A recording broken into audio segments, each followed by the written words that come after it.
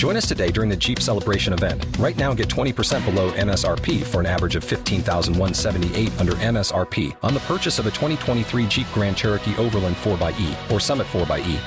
Not compatible with lease offers or with any other consumer incentive offers. $15,178 average based on 20% below average MSRP from all 2023 Grand Cherokee Overland 4xE and Summit 4xE models in dealer stock. Residency restrictions apply. Take retail delivery from dealer stock by 4/1. Jeep is a registered trademark.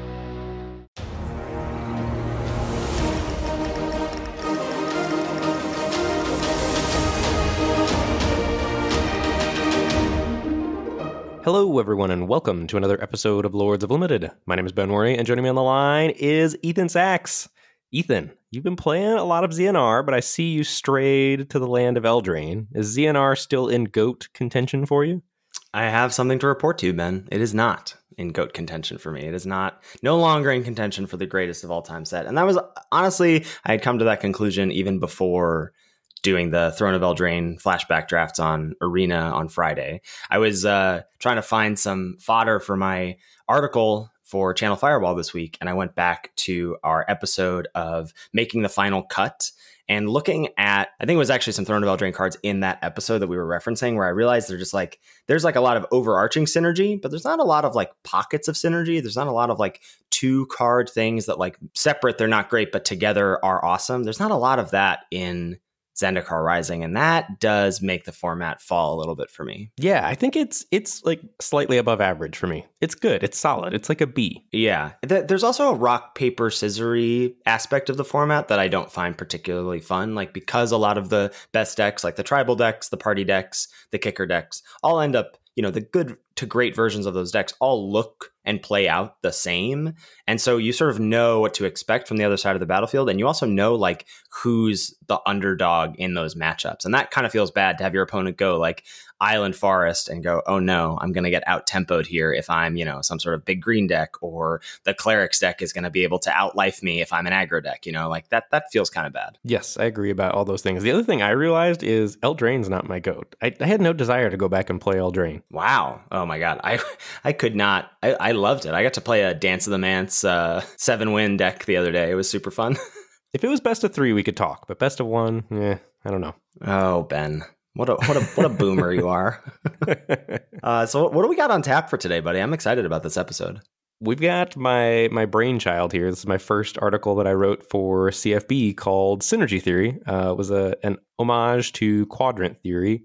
And I wanted to try to lay out how to approach evaluating cards for how synergistic they are and how that bumps up their overall power level in compared to something like quadrant theory, where, you're just simply looking at the card in a vacuum in the various stages of the game. But I think as Magic is changing and Limited is changing, especially modern Limited, the way that cards interact with each other is very, very, very important when you're evaluating how good they are in the context of a format. Yeah, I am super, super excited to dive into this with you and basically just get to interview and pick your brain about this episode. I was talking to you about approaching this concept, and I feel like rather than our usual tag team of a topic, I think it's just going to be more beneficial to me and to our listeners to just sort of put you in the spotlight here. And I'll just sort of pepper some questions in to move the conversation along. But you've got a lot of really awesome ideas that I'm excited to hear you lay out. But before we get into that, just a few housekeeping things. First things first, we've got the Patreon page, patreon.com/Lords of Limited. It's where you can go to give back to the show if you so choose. There are many different tiers over there. The base level, you get access to the Lords of Limited Discord. You get shouted out here on the show. Otherwise, you get access to our show notes in advance the episode. You can get access to all of our draft and deck picks that Ben and I do week after week and get our thoughts on those. You can get access to a private section of the Discord, which we're going to be adding a sweet little feature here in just a little bit. So we'll be excited to announce that maybe next week. We've also got free coaching sessions for the very top tier of folks who want to really up their Limited game. And as I said, we shout out our new patrons each and every week. So this week we're welcoming to the fold Fitzwolf, Adam, Malcolm, Charlie, Clem, and I love this aim. Please make more podcasts. Thank you, thank you, thank you. We really appreciate your support. Yeah, I cannot say thank you enough. That making of more podcasts is up to all of you listeners. We're rapidly approaching one of our stretch goals for a free 5th episode of Lords of Limited once a month. And, we'll dive into other stuff, like level ups, We won't stay hard focused on the current format, maybe throwing some cube content out there. So if that is of interest to you and you've been on the fence about giving back to the show, please consider doing that. Absolutely. In addition, Lords of Limit is now brought to you in part by channelfireball.com. Great place to go for everything you need Magic related, whether it's buying singles for your constructed deck. Maybe you've been like Ethan and strayed from the fold a little bit. Or if you're wanting to pick up some booster packs to draft with your friends when COVID ends, that sort of thing, head on over to channelfireball.com and make sure you use code LOL when you do to let them know that we sent you there. That really helps us out. In addition to that, Channel Fireball's got some other stuff brewing. Magic Fest in a box is still going strong. That's a great gift for any of your Magic playing friends. Basically, you get a bunch of GP swag, so promos, sleeves, deck boxes, a playmat. If you're missing all that stuff you would have gotten traveling to GPs, Magic Fest in a box is a great purchase for yourself or for a gift. In addition, Channel Fireball is one of the places where you can get a new card game called Flesh and Blood. I don't know a ton about it. I do know LSV made some sweet videos about the gameplay, and the game is supposed to reduce variance quite a bit. So a strategy card game similar to Magic, but with less variance. So if you're tired of, getting mana hosed, maybe check out Flesh and Blood over at channelfireball.com.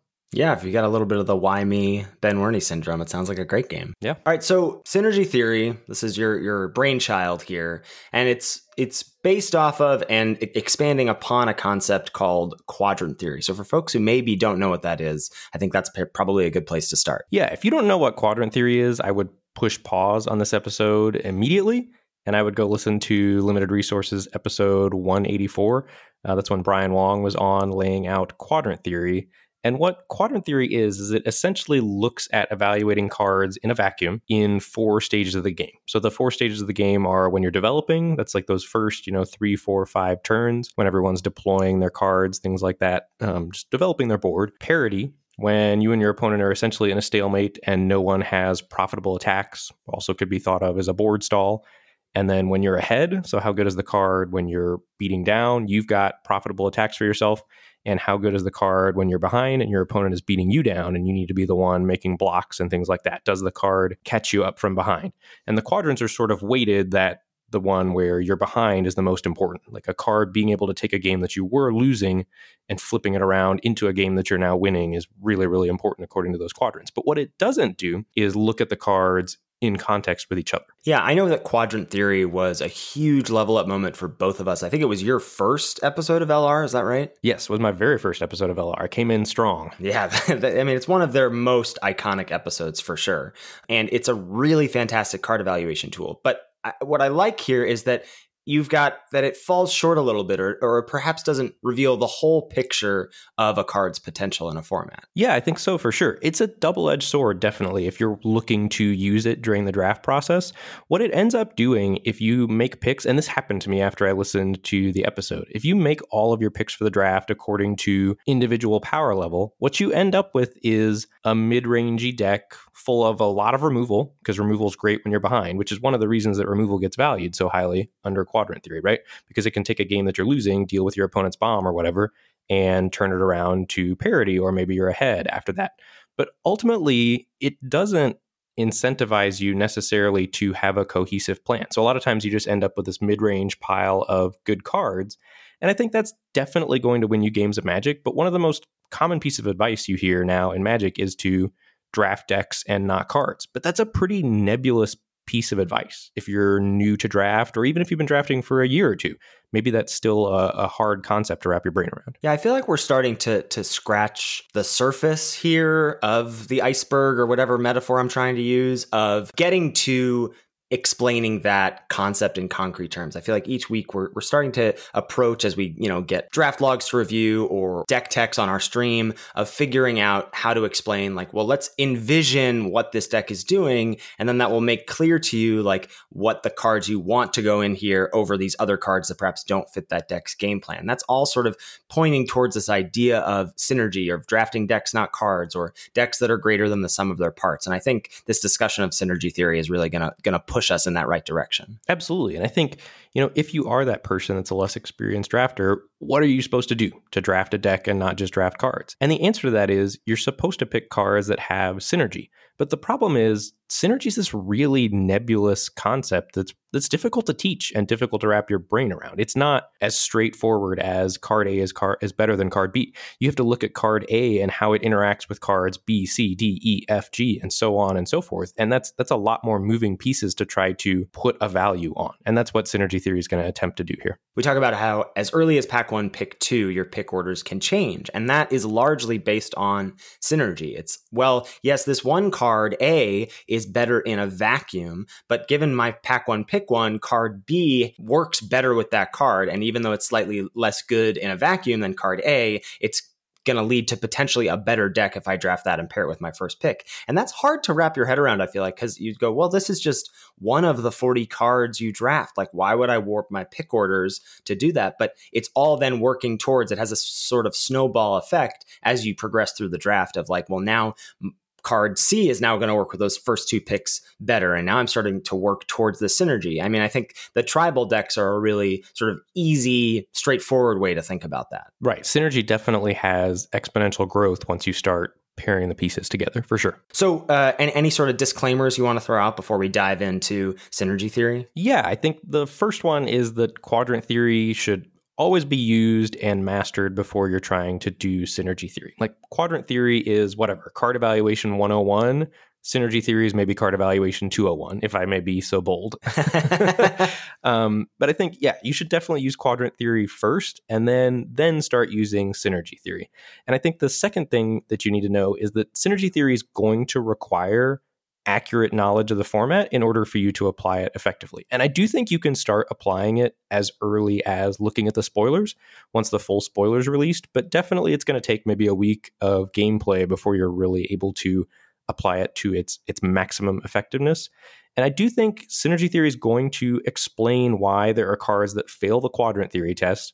Like, for example, we'll take a look later in the episode at Stonework Pack Beast. Stonework Pack Beast is not a great card when you look at it under quadrant theory, right? A 2-mana 2/1 is not the most impactful thing on the planet, but it's still a great card in the format and it's a high pick. But if you're just looking at it in the lens of evaluating this card, you don't end up reaching the conclusion of, I should be picking Stonework Pack Beast highly. But if you look at it under the lens of what we're going to lay out here in synergy theory, all of a sudden that starts to make a lot more sense. Yeah, and I love this idea here. I want to just sort of underline, bold, italicize the word accurate in your phrase of accurate knowledge of the format, because that idea of like knowing what the best decks look like or knowing what all the archetypes look like or are supposed to look like, that's going to really inform your synergy decisions throughout the draft. 100%. All right, so we got quadrant theory as this, 4-pronged way to evaluate cards.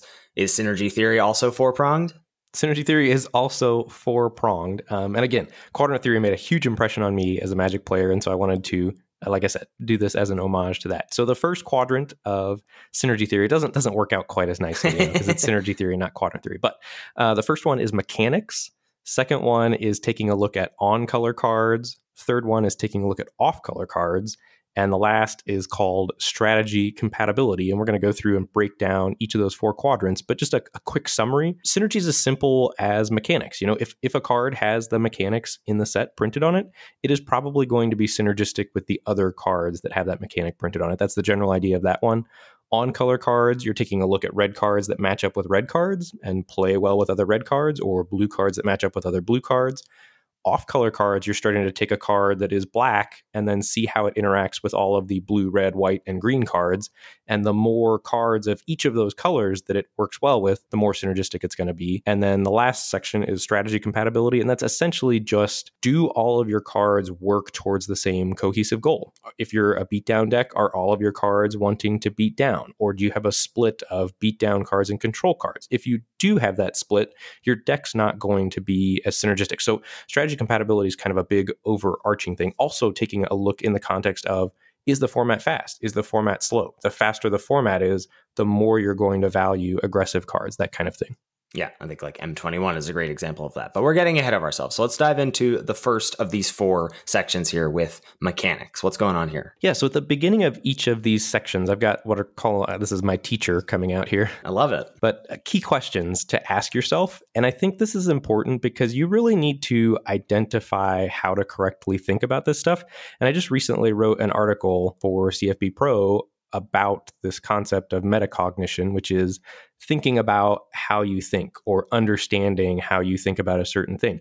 And so if synergy is this hard to grasp thing for you, what you need to try to do is understand how you're supposed to be thinking, which is really hard if you don't know how to think in the first place. So what you should do in those spots, and I talk to my students about this a lot in band class, because I think it's really hard to teach what should be going on in your head when you're playing an instrument. And a lot of times that's what I do is I tell my students, this is literally what's happening in my head right now while I'm trying to play this passage. I'm counting this rhythm. I know these note names. I'm trying to hold both of those things in my head at the same time. I'm listening to pitch, whether I'm high or low. So giving them the things that are supposed to be going on in their head. And that's what we're going to try to do here with these key questions. And the other thing I would encourage you to do if you're embarking down this synergy journey is talk to people that are good at drafting decks and not cards, and ask them questions and try to pick their brain and know what's going on in their thought process. So again, if that's of interest to you, or this article is also on CFB Pro. So again, if you want to head on over there, if you've been on the fence about CFB Pro, I do think you and Alex and I, quick shill here, are putting out great content over there. And again, you can use code LOL when you head over to CFB Pro. Mid-podcast ad read off the cuff. I love it. I'm growing up so fast. Yeah. So key questions here for mechanics to be asking yourself as just a way to frame your thought process. How does this card line up with the mechanics in a set? Does it line up in a favorable way that it's going to interact in a positive way with those mechanics? And does it interact favorably with more than one mechanic? You know, if you're thinking Ikoria, was it on the axis of cycling and mutate? Could it interact with both of those? Or was it on the cycling's humans axis? Does it overlap with multiple? Or here in Zendikar, maybe, does it interact with party and landfall? Or does it interact with party and kicker, or tribal and kicker? Can you find cards that are at multiple intersections of those mechanics? Right, the creatures that come to mind there are things like Acquisitions Expert, Emiria Captain, Grotag Bugcatcher, the cards that you're like, I am happy to have this in my tribal deck, and I am happy to have this as an off tribal card because it's going to get a party bonus. And I'm also happy to have this in a party focused deck. Absolutely. So I think finding synergy can be as literally as simple as the card having the mechanic printed on it. So something like Field Research has kicker, right? It's 2 and a blue, draw 2 cards. Kicker 2 and a blue. If you kick it, you get to draw 3 cards instead of 2. Also, I think I'm on Field Research as the 4th best blue common now. How do you feel about that? I don't think I'm on Field Research over Cunning Geyser Mage personally, but I like the take. Yeah, it's every deck that's blue wants at least one, sometimes 2. I just keep finding myself wishing at the end of the draft, that is the card most often I wish my deck had a copy of. That's interesting. We digress. I digress. I'm derailing us here.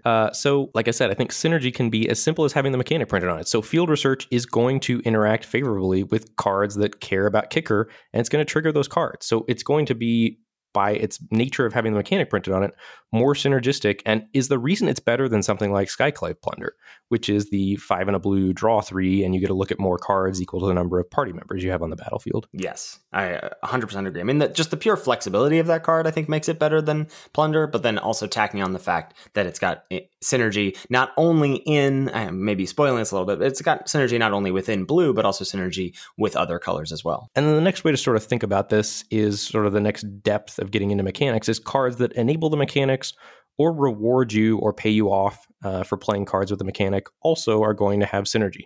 So for example, something like Risen Riptide, 2 and a blue, 0/5. Whenever you cast a kick card, it turns into a 5/5 until the end of the turn. That's going to play well with other cards with kicker and going to pay you off for having included cards with kicker in your deck. And then, go one step further to something like Roost of Drakes. It's everything in one package, right? It has the mechanic on it. It pays you off for playing other cards with the mechanic. It's cheap. It's absurd.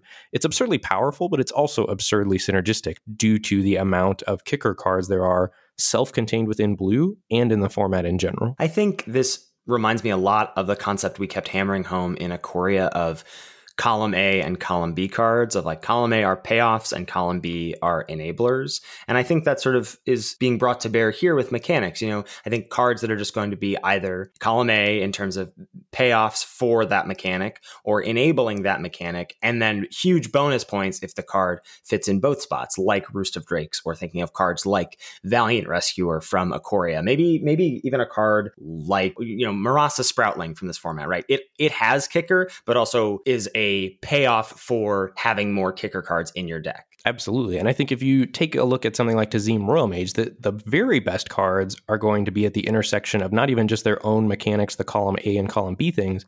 They're going to be on the intersection of multiple mechanics. So Tazim Royal Mage has kicker, cares about then triggering your kicker cards, but it's also a wizard. So it's going to go excellently in blue-red, where cards are going to care about a wizard. In a non-blue red deck, it's going to be a party matters type card. So it does all of these little things super well, in addition to just being a powerful card and being able to rebuy your good removal that you've cast earlier in the game. Or you mentioned Valiant Rescuer. That was on the cusp of cycling, benefiting from cycling, humans, and the ability to make more humans and go wide, which the humans cared about. It was at the intersection of all of those things. Yeah. So you're looking for sort of like a base level of, does this line up with one of the mechanics in the format? And then beyond that, like, how does it line up? Is it a payoff? Is it an enabler? Does it do both? Does it go beyond just one mechanic? All of those things I think are going to like boost this in terms of thinking about it in the mechanic quadrant of this synergy theory. For sure. All right. So that's going to take us on to our second section here of on color cards. And I think this is something that we've started to talk about a lot on the show in the past few sets. So what's going on here? Yeah, this is just taking a look at literally, do the cards within a certain color play nicely with the other cards in that color? How many synergistic cards are there self-contained within red? That was one of the first things we identified about this format, right? Early on, we talked about how busted blue looked because there were so many cards in blue that worked well with all of the other blue cards.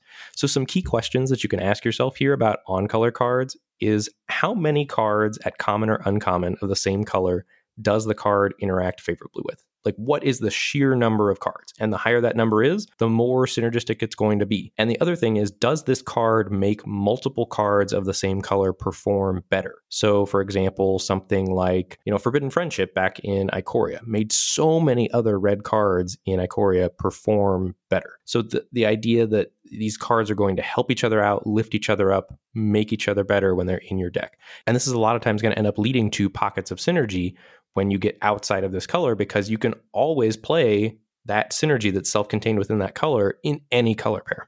Right. That's why this section I think is so important to think about, is the more on-color synergy, or as we often call it, we say like inherent synergy within a color, the more of that exists, the more flexible or the deeper that roster of commons feels, the more flexible that color will feel in draft for you, because you can just be like, well, I'm just going to keep taking blue card, blue card, blue card, and then I'll figure out the rest later, because I know that all these cards are going to play well with themselves, so I don't have to worry about having synergy in my deck. I'm going to have that within this color, and then I can pair that with whatever the second color that ends up being open is. Absolutely. So if we want to look at an example here, Tazim Royal Mage is back. I have such a crush on this card in this format. Every format, it feels like I end up with a card that I love so much more than other people, and Tazim Royal Mage is that card in this format. So just a rundown here of cards it interacts very favorably with in blue: Chilling Trap, Expedition Diviner, Field Research. It's going to rebuy that spell, net you 3 more cards.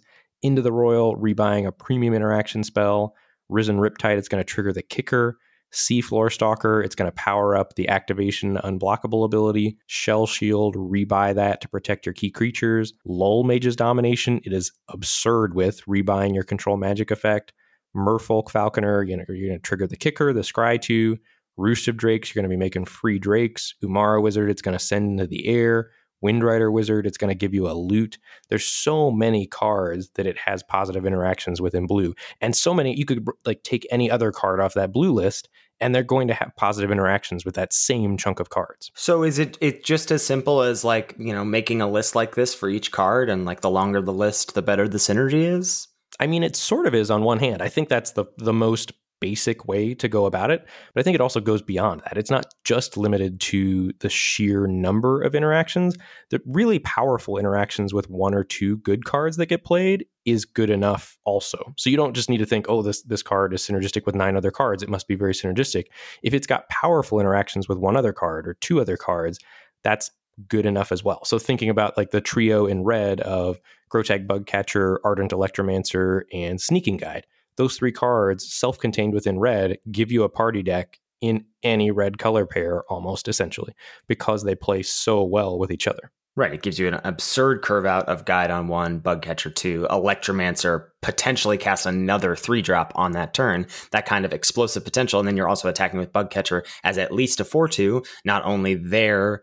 And not only that, but then you have Sneaking Guide on future turns to make Bug Catcher unblockable pre-combat and then crack in for 4 damage. Like, all that really works well together and is incredibly powerful. And the fact that that's contained at common, I think, speaks to how powerful red is. Absolutely. And so I think ultimately you're trying to weight the power level of the synergy that's created versus the quantity of synergy that gets created. And that's going to get easier with time. And we sort of mentioned it, but these on-color synergies then get played in any color pair. That Bug Catcher Electromancer Guide package gets played in red-white party. It gets played in red-blue party. It gets played in red-black party, which is probably where it's most effective. Mm-hmm. But it's also the reason that red-white and red-blue party are such good decks. And I've even done it in red-green at this point. Yeah, I had Deathsy in my chat the other day, and he was saying that red-green party is just like off the heels of us being like, red-green party isn't really the thing on the episode.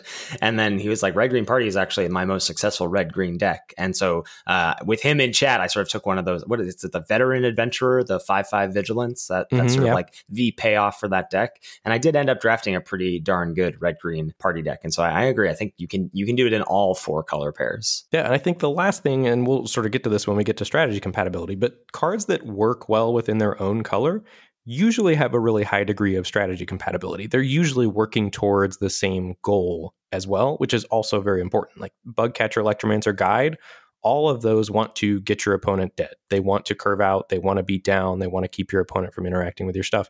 And that's a really common recurring theme, is that cards in this, it's not always the case. Sometimes there's some tension in blue where some of blue's cards want to be aggressive and some of them want to be controlling. But by and large, if cards are working well within the own color, they're going to have a high degree of strategy compatibility.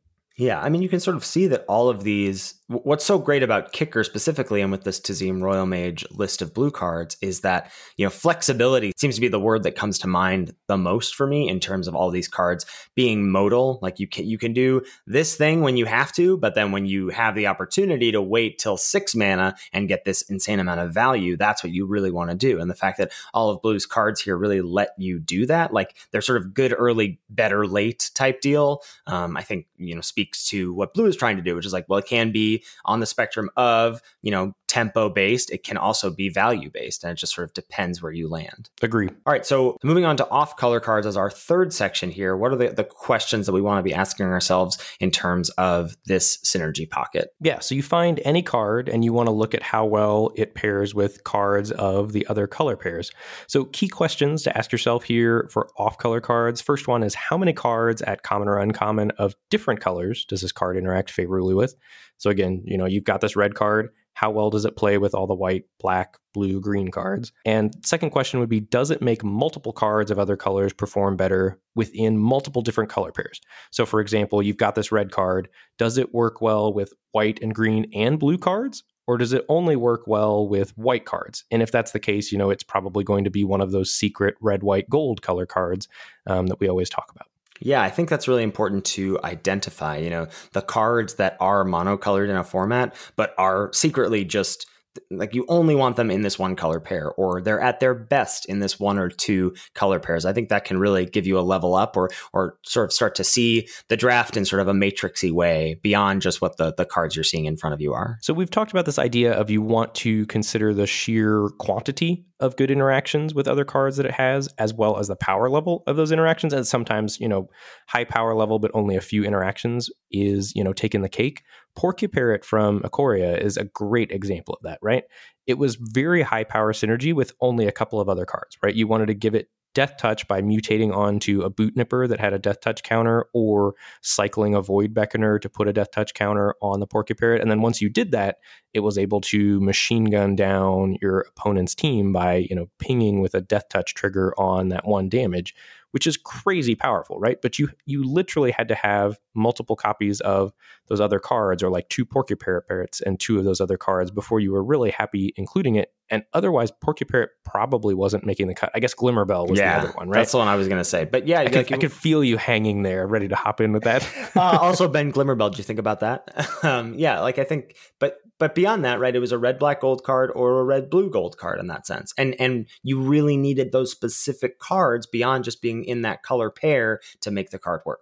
Right. And so taking a look at something that's going to have just a lot of good interactions, something like Malakir Blood Priest from Zendikar Rising. So this is the 1 and a black 2/1 cleric, and when it ETBs, it drains equal to the number of party members that you have. It works well with every party card of every other color pair, right? You're never cutting this from a deck except maybe a black-green deck that doesn't care about party. Blue-black, you're always playing it, I think, even if you're rogues, because it's going to drain 2, gain 2. Black-red, you're definitely playing it because you're probably partying there. And in black-white, it's a cleric, and it's going to get you a life gain trigger. Yeah, it's very interesting thinking about this section within the framework of Zendikar Rising, because I think green is often the exception. And as I guess I'm just going to be green's defender in every limited set as we move forward here. But, I think just thinking about green as being kind of an island on its own, like it doesn't really care what color it gets paired with outside of like blue-green kicker decks.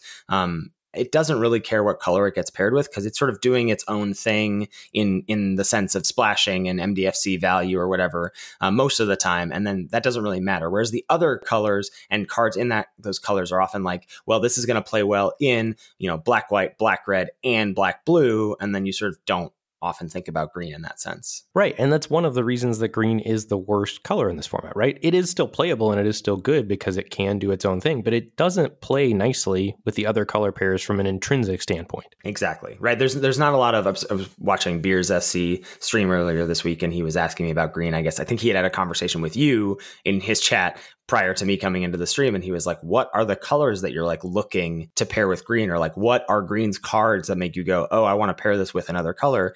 And that's just not how that color works in the format, really, in my mind. Right. It's not. It's certainly at the common and uncommon level, maybe at the uncommon level a little bit, but really you need to open powerful green cards before you're incentivized to go down the green route. If you're going into a deck at the common and uncommon level, it by and large shouldn't be a green deck, in my opinion. Correct. So we already touched on this, but the idea of secret gold cards then. So monitored color cards that are highly synergistic within a specific color pair, but that you don't want outside of that color pair. And again, these are going to be less synergistic than something like Malakir Blood Priest, but maybe the interaction that they have in their specific color pair is so powerful, again, that it is going to be more synergistic. It's not just necessarily, again, the number of interactions, but the power level of the interactions. So take something like Gomafada Vanguard, the 1 in a red 2/2 warrior that when it attacks, you can make target creature with power less than or equal to the number of warriors you have on the battlefield unable to block.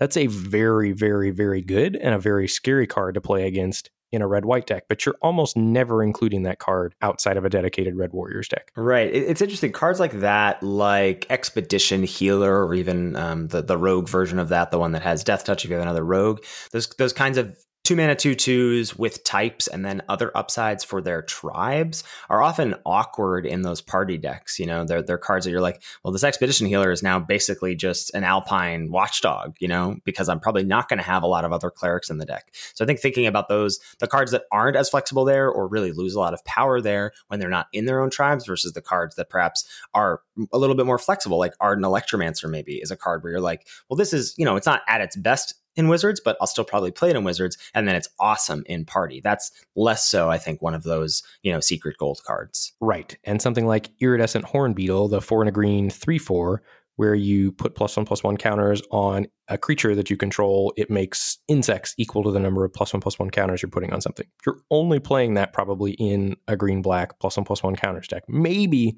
if you have tons of green +1/+1 counter synergy, I could see it, but generally that's going to be a black-green gold card. Right. Yeah. Or in green white with Prowling Felidars. But you're looking for that with synergies beyond it because green doesn't really have those inherent +1/+1 counters outside of, Scythe Cats or whatever. And then so what you're going to have to do to be successful with this off-color card evaluating for synergy is understand, when you need to go for broad synergy. Like early in the draft, picking a card that's going to go well in multiple different routes is powerful. Whereas, once you're getting closer to honed in on, okay, I'm red-white, maybe then you're really excited to take Gomafada Vanguard, but I'm not necessarily as jazzed about taking Gomafada Vanguard before I know I'm exactly red-white. But when you are red-white, it's going to be really powerful. Yeah, for sure. So that's going to bring us to our fourth and final section here of strategy compatibility. This one, I think, is perhaps the most complex of the four, would you say? Yeah, and it's the hardest to nail down. Yeah, for sure. So what are our key questions in this section? First one is, take a card and what type of deck does that card want to go in? is the card aggressive? Is it controlling? Is it a generically good card that you're going to play in every sort of deck, like a removal spell? But identifying where it's at on the aggro control spectrum or the tribal spectrum, maybe in Ikoria, but knowing what type of deck that card wants to go in. And the second question would be, where does this card fall on the aggro mid-range control spectrum? Yeah, I think this is something that comes up so often. Like, I talked about this in the article that I just wrote for CFB about the 23rd card problem. We talked about this in that episode 125 of Making the Final Cut, of like having this picture of what your deck is, or at the end of the draft, being able to make a sentence that says like, my deck is blah, my deck's game plan is whatever.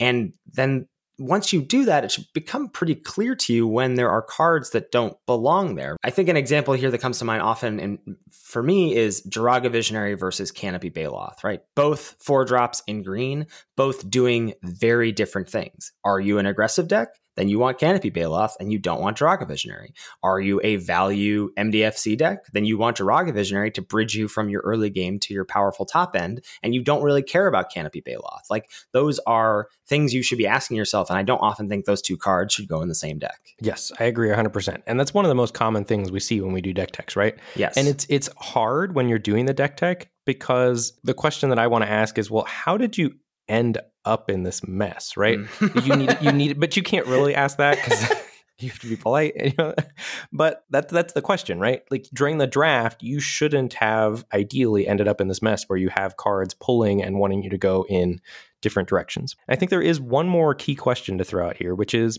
and the most important one, how does the style of deck that this card wants to go in line up with the speed of the format and the majority of cards in the format or color pairs? So at its crux, how compatible is this card in the context of the format? Yeah, I think that really leads you to understanding things like Grasp of Darkness not being a high pick in M21, right? On its face, this is a very powerful card, but black was such a weak color. The color requirement of black for that card was so weak, and it was such a fast format that black couldn't really keep up with what the Naya colors were doing. Right. So this last, category sort of says that Synergy doesn't necessarily have to be a 2-card wombo combo. It doesn't have to be these 7 or 8 cards, all having the mechanic on them. Synergy can be as simple as putting cards in a deck that all want to work towards the same goal. If you're in an aggressive deck, you want to end the game as quickly as possible.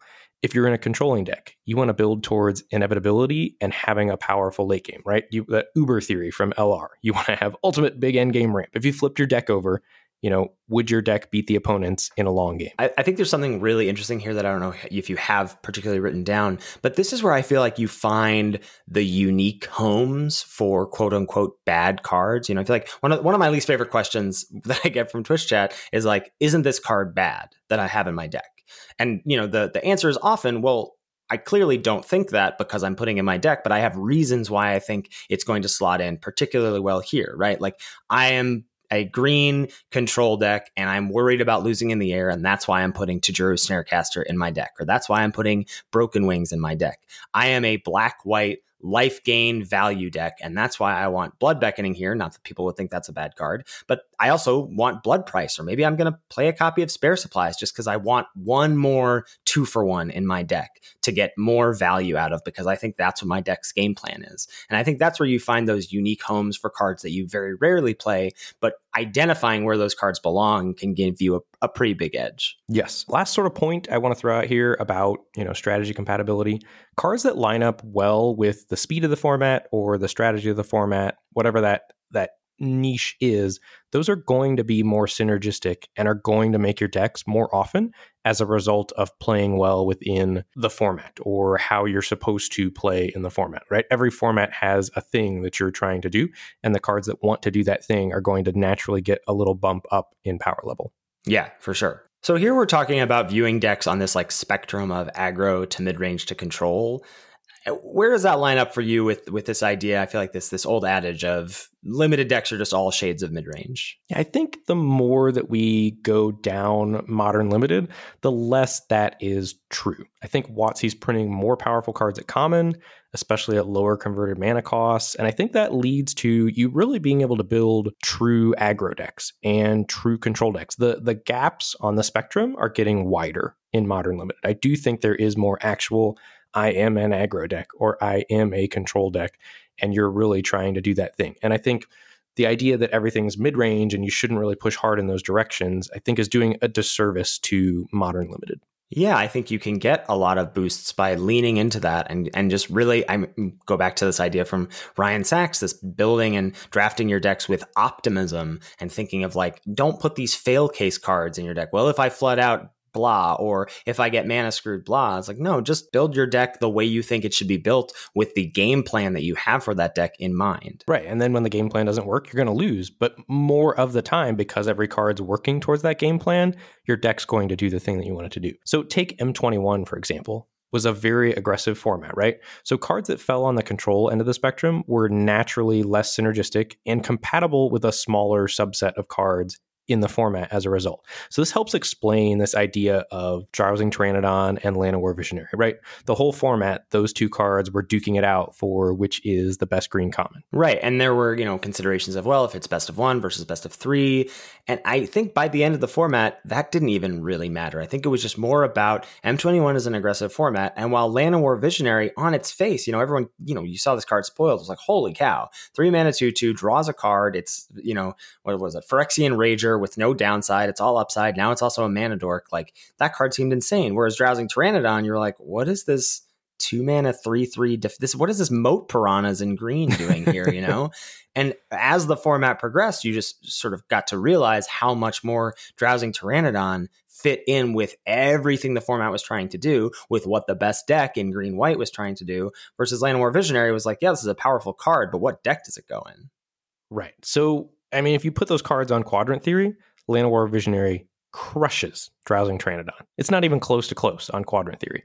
But if you take a look at it under Synergy Theory, specifically in Strategy Compatibility and some of the Synergy stuff, why is Drowsing Pteranodon equal to or potentially even better than Llanowar Visionary? One, the format's fast. Strategy Compatibility. Drowsing Pteranodon was much more compatible with the majority of strategies that were good in M21.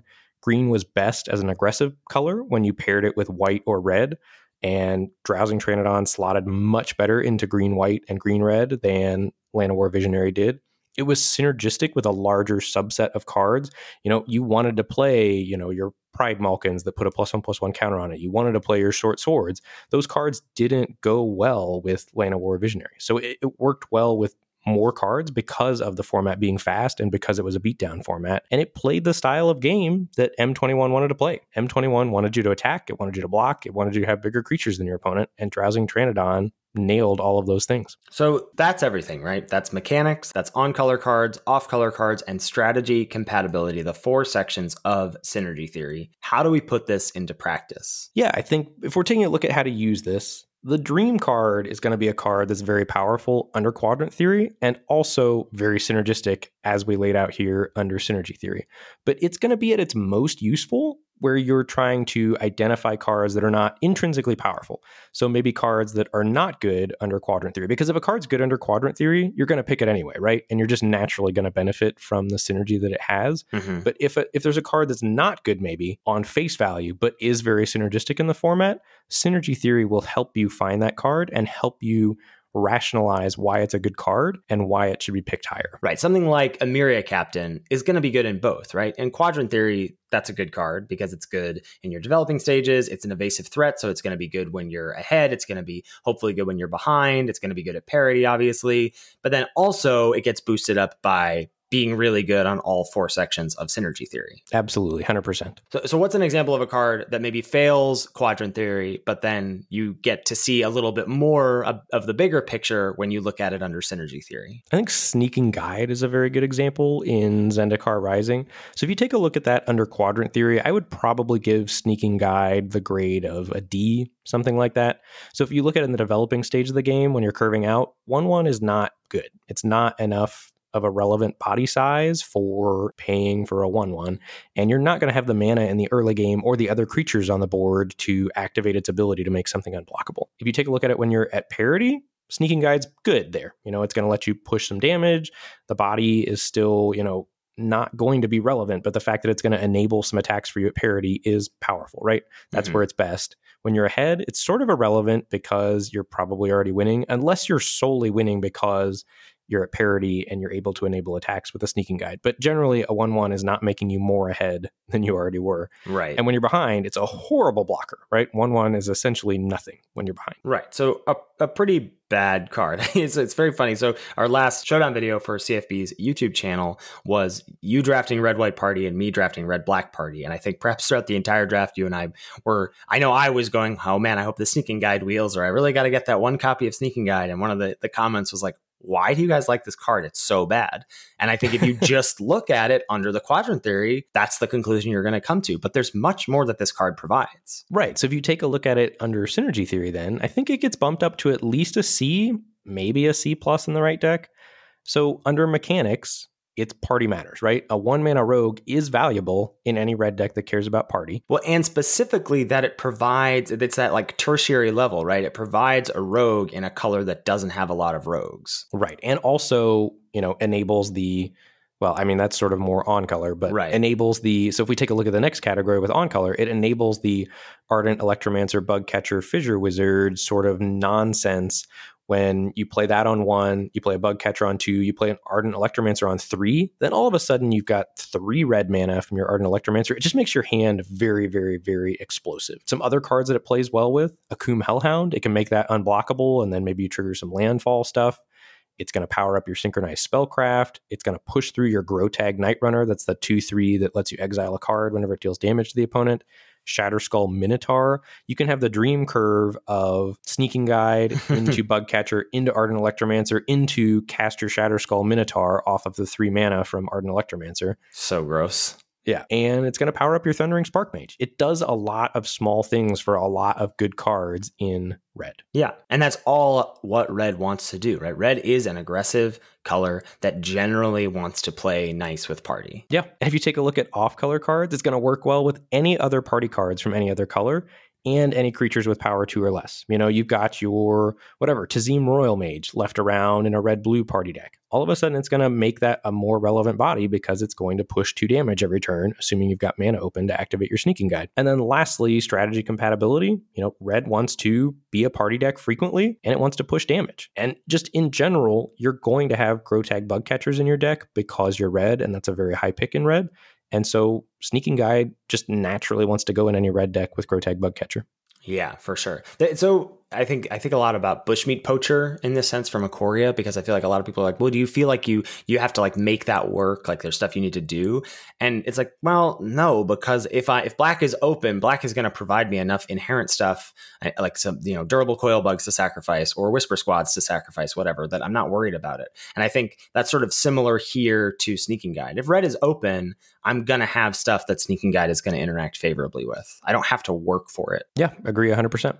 All right, I'm going to try my hand at this, Ben. You're going to let me know how I'm going to do here. So I'm going to throw a couple cards out here from Zendikar Rising and see how they work on quadrant theory versus synergy theory. All right, let's do it. So Stonework Pack Beast, the party Prismite here. We talked about this a little bit, but I'd say on quadrant theory, the reason a lot of us maybe came in a little low on this card was that it's probably like a D plus, right? 2 mana, 2/1 with some minor upside. In the developing stages, I'd say this is fine, not great, right? You need a 2-drop. You want to have something to affect the board early in the format. This is fine in your opening hand. When you're at parity, I'd say this is bad, right? It's not a relevant body. It's not going to help change the parity of the board. When you're ahead, it's fine, but probably mostly bad as it's not impactful enough as a 2-mana 2/1 to like continue to help you push damage. And then certainly when you're behind, it's quite bad as it's not an impactful body to help you stabilize. Yeah, maybe going to enable a splash or something, but yeah, not a good card. Right. But under synergy theory, I mean, we're all sort of, I think, week after week bumping this up in our pick order because I think under synergy theory, this is a C plus at least, right? I like mechanics that it interacts with, party and tribal, and I guess you could also throw out that it helps splash, so it's got some like green synergy as well. On color and off color, I sort of I'm going to lump together here because I think this is one of the reasons it's so great is that it's colorless. So it's incredibly flexible, right? That makes it a higher pick than other cards.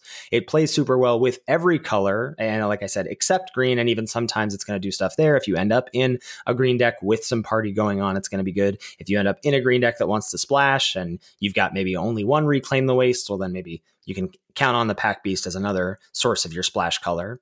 And then Strategy Compatibility. This card goes in every tribal deck, every party deck, and even enables splashes. It just goes everywhere. It does so much. The fact that it is a tribal card and a party card is so underrated. Like you're in a Wizards deck, and then you play a Pack Beast, and it's a wizard, but it also powers up your Thundering Spark Mage and makes it so that you're happier playing your Thundering Spark Mage because it's more likely to deal 2 damage, if you've got 2 or 3 Pack Beasts in your deck. It lets you have a hybrid between a focused Wizards deck and a red-blue party deck, or a focused white-black Clerics deck and a white-black party deck. It helps bridge the gap and almost create other new archetypes because you have 2 to 3 Stonework Pack Beasts. I think Stonework Pack Beast is the forbidden friendship of the format. Yeah, or the golden egg of the format, right? It is the glue card at common. Yes, agree 100%. All right, I want to talk about the card that you like. You like good cards, Ben. You like Tazim Royal Mage. I like other cards that people don't really like. So, and I am on Reclaim the Wastes here as the number 1 green common.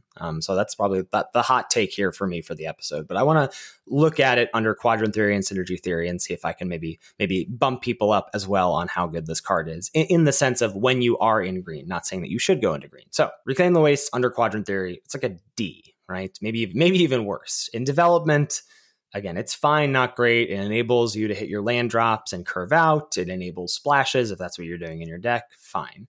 But these other parts of the game, it just doesn't do anything, right? It doesn't affect the board. At parity, it's bad. It's not adding anything to the board to help you change that state of the game. When you're ahead, it's bad because it's not helping you push damage or end the game.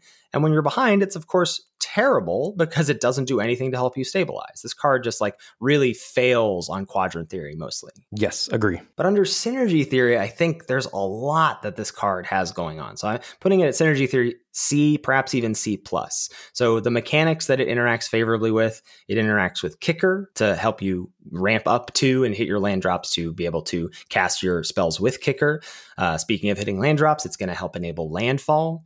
And speaking of splashing and hitting land drops, it also interacts favorably with MDFCs, allowing you to do that sort of inherent splash package with MDFCs if you're doing that value kind of deck. Helps you, get more land so that you can play your MDFCs out as spells more often than not, etc.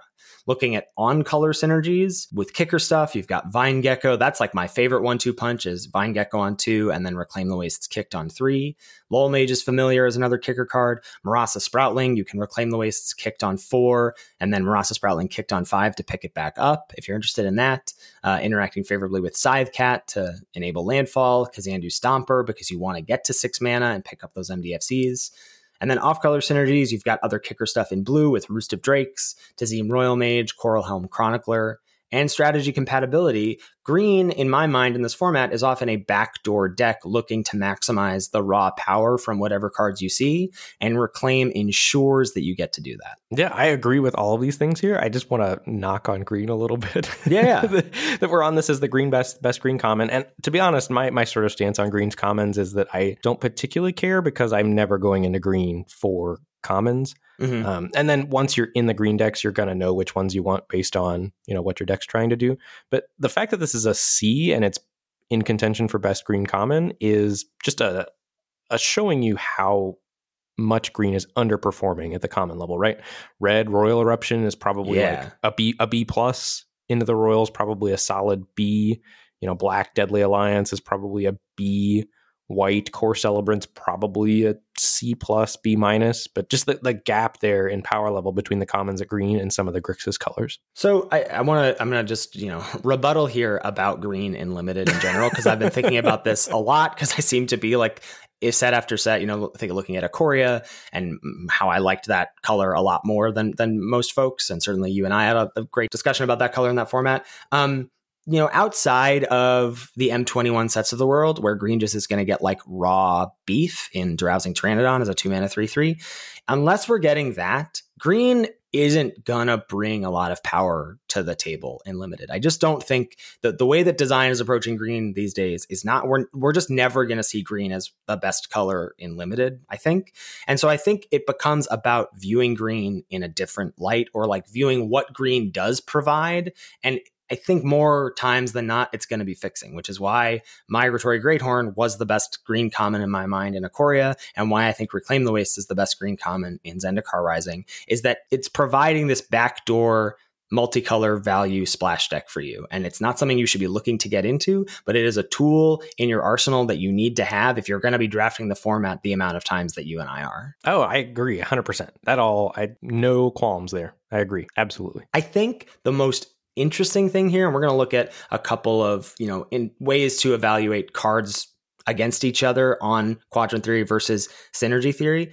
A lot of this brings up a concept that I think we're going to need to break down on perhaps multiple episodes in the future of this podcast, which is that removal is just overrated in general in limited. I agree with that statement. Yeah. And so a lot of these examples that we're going to have here are basically like seemingly derpy creature versus removal spell, and just continuing to think about the idea of like threats are better than answers in limited. Cards that work towards your game plan are often better than just like cards that are inherently powerful in a vacuum. And that's where we're going to come down on a lot of these picks. I had a coaching session the other day where we took a pack 1, pick 4 Stonework Pack Beast over Deadly Alliance, and Deadly Alliance would have been our first black card. And I was just trying to hammer home, like, my student was like, this feels like fancy play syndrome to me. And I was like, look, black, you're going to get removal. No matter what color you're in, you're going to get removal. And Pack Beast is like going to make your deck 100% of the time. And it's going to provide a lot of stuff. And, we did end up not being in black at the end of the draft, and would have regretted having that Deadly Alliance over that Pack Beast, which provided a lot of synergy for all of our red party cards. Preach. Pack Beast is gas. Well, speaking of Pack Beast, let's look at another removal spell here. What if you have Stonework Pack Beast versus Rabid Bite? Yeah, so looking at this pack 1, pick 1, if you're rating them on quadrant theory, Rabid Bite crushes Stonework Pack Beast on quadrant theory. But I think if you take a look under synergy theory, Rabid Bite doesn't perform super well under synergy theory, right? It falls into the problem of you need to have a creature on the battlefield for it to even do its thing. It's asking things of you rather than making the other cards around you better. Now, when you do have that big creature and you've got a Rabid Bite, or you do have that 1/1 Death Toucher and you've got a Rabid Bite, is it going to be a good card? Absolutely, but you're not necessarily going to be in that situation, and your opponent really needs to not have open mana before you're firing off Rabid Bite. There are some serious drawbacks there as well. And then we've already, sung the praises of Stonework Pack Beast under synergy theory. So I do think Stonework Pack Beast wins under synergy theory. And I think the amount of options that Stonework Pack Beast affords you later in the draft, if you're hoping to not choose between these two cards, pack 1, pick 1. But if for some reason you find yourself doing that, I'd rather start my draft off with Stonework Pack Beast than Rabid Bite. Yeah, of course. Right. I think that's like that idea of investing in your draft's future, or just like it's flexible, or it's going to make all of the cards you take later better, right? That idea of Forbidden Friendship, or whatever cards you think of as those maximum glue cards, they just provide you so many options down the road. And where a card like Rabid Bite sort of pigeonholes you. And I'm just sort of off in general. The green fight spells that certainly that don't add power and toughness, right? Like Hunt the Weak really worked well in M21 because it helped you push damage, right? And also enabled the put a counter on the Drowsing Pteranodon. Now it can attack itself. So I'm sort of just off these derpy green fight spells, and I'm off the pacifism effects, Ben. I'm done. It's been declared. Nahiri's Binding is bad. Like, look at Core Celebrant versus Nahiri's Binding. And bad is extreme, right? You'll play it if you are in base white, but even the white cost, I think, is a little bit of a, thinking about a pack 1, pick 1, that narrows your deck a little bit. Yeah, so if we're comparing Core Celebrant to Nahiri's Binding, I think, Nahiri's Binding, again, same problems as Pack Beast. It's a removal spell. It's a hard to cast removal spell, but it has no synergy with any other card in the format, essentially, and gets punished by a lot of cards in blue, right? Blue's going to be running Into the Royals. It's going to be running Cunning Geyser Mages. So that's a knock against it. You have to skew your mana base for it. That's a knock against it. Something like Core Celebrant, which I think I am on as the best white common, I think, over Shepherd of Heroes. It's really close. Yeah, that's so close. Core Celebrant, 2 and a white, 1/4. Whenever it or another creature enters the battlefield under your control, you gain 1 life. It does so much under synergy theory, right? If you're looking at mechanics, it's going to care about party and tribal stuff that's going on. Mm-hmm. If you look at it with on-color cards, there's a lot of white cards that care about you gaining life. Put it with an attended healer, the 3 and a white, 2/3, that whenever you gain a life, you get a 1/1. Yeah. Core Celebrant and that card are best friends. If you're looking at it with off-color cards, 1/4 is great stats in this format in a deck that wants to be defensive. So if you're some sort of color pair that maybe wants to have a party sub-theme, you want to block, you want to go late, this is great in a blue-white party deck, for example. And if you're taking a look at it in strategy compatibility, it does well there too. It's got a clear plan, right? You want to block, you want the game to go long, you want to gain life, and you want to eventually overwhelm your opponent. So I think Core Celebrant just does more things for you. And in the decks that Core Celebrant goes in, which is either black-white clerics or blue-white party, primarily, I think, but it's very good in those archetypes. Whereas Nahiri's Binding is just kind of, wherever you have it. Also red-white party, right? Like, I think that's another great spot for Celebrant. Because I think this sort of is an exception to the rule of, well, I want all my cards to work toward this aggro game plan. But Core Celebrant is just like, well, this is a rock-solid blocker and it's going to gain me life. So if I happen to end up against any deck that wants to race, which I think will happen a fair amount of the time, then this card makes that very difficult. Yes, agreed. I mean, the examples that we have here are all sort of like seemingly derpy creature versus removal spell, and like Acquisitions Expert versus Deadly Alliance, or Ardent Electromancer versus Synchronized Spellcraft. I'm taking those creatures over those spells basically every time. Yes, I agree with all of that. So if we're just trying to reflect here a little bit on stuff we've talked about, takeaways from the episode, I think first and foremost, I just want to throw out there that quadrant theory is phenomenal. This is not in any way, shape, or form meant to be knocking quadrant theory. It's one of the biggest level ups I've ever had as a Magic player, and I think you need to master evaluating cards under quadrant theory and cards within their own right before you start trying to do the synergy theory stuff. Agreed. And I think secondarily, synergy is meant to be used to complement quadrant theory. It should be, you need to know the raw power of a card, and you need to know how synergistic it is. And I think you need to make sure that you understand the context of the format before you're going ham on synergy theory. Can you use it during spoiler season? Absolutely. Like, this concept brewing around in my head is one of the reasons I was able to identify that I thought blue was very good going into the format. And I think that has held true over the lifetime of the format.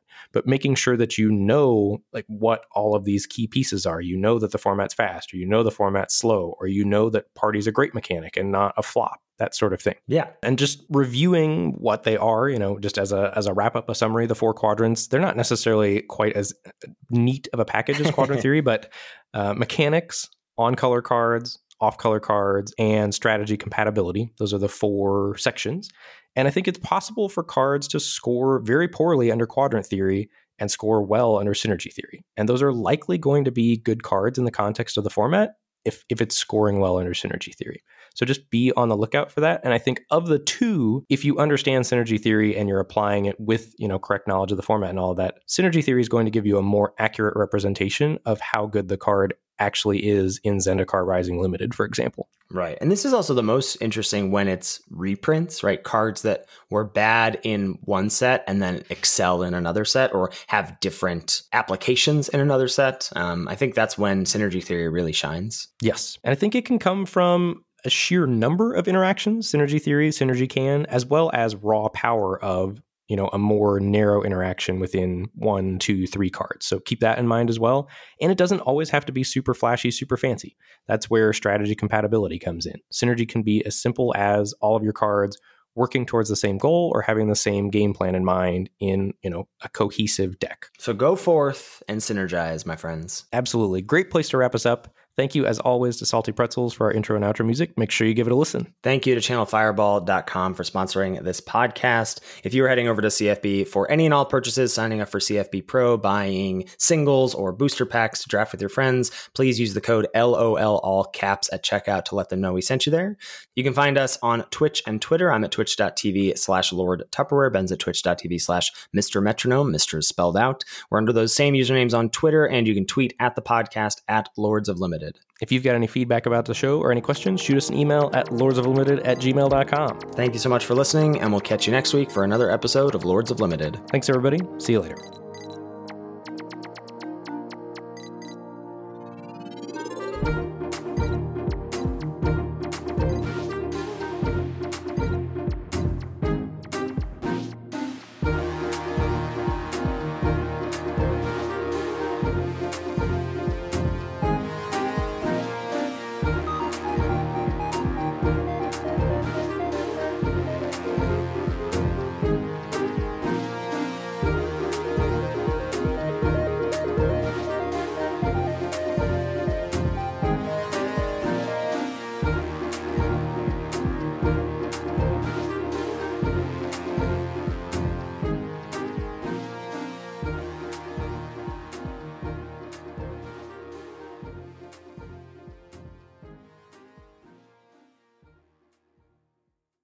100%. Absolutely. Absolutely. Absolutely. Agree. Yes, I agree 100%. Right. Agree 100%. Yes, agree 100%. Absolutely 100%. Yeah, agree 100%. Yes, agree 100%. Yes, agree.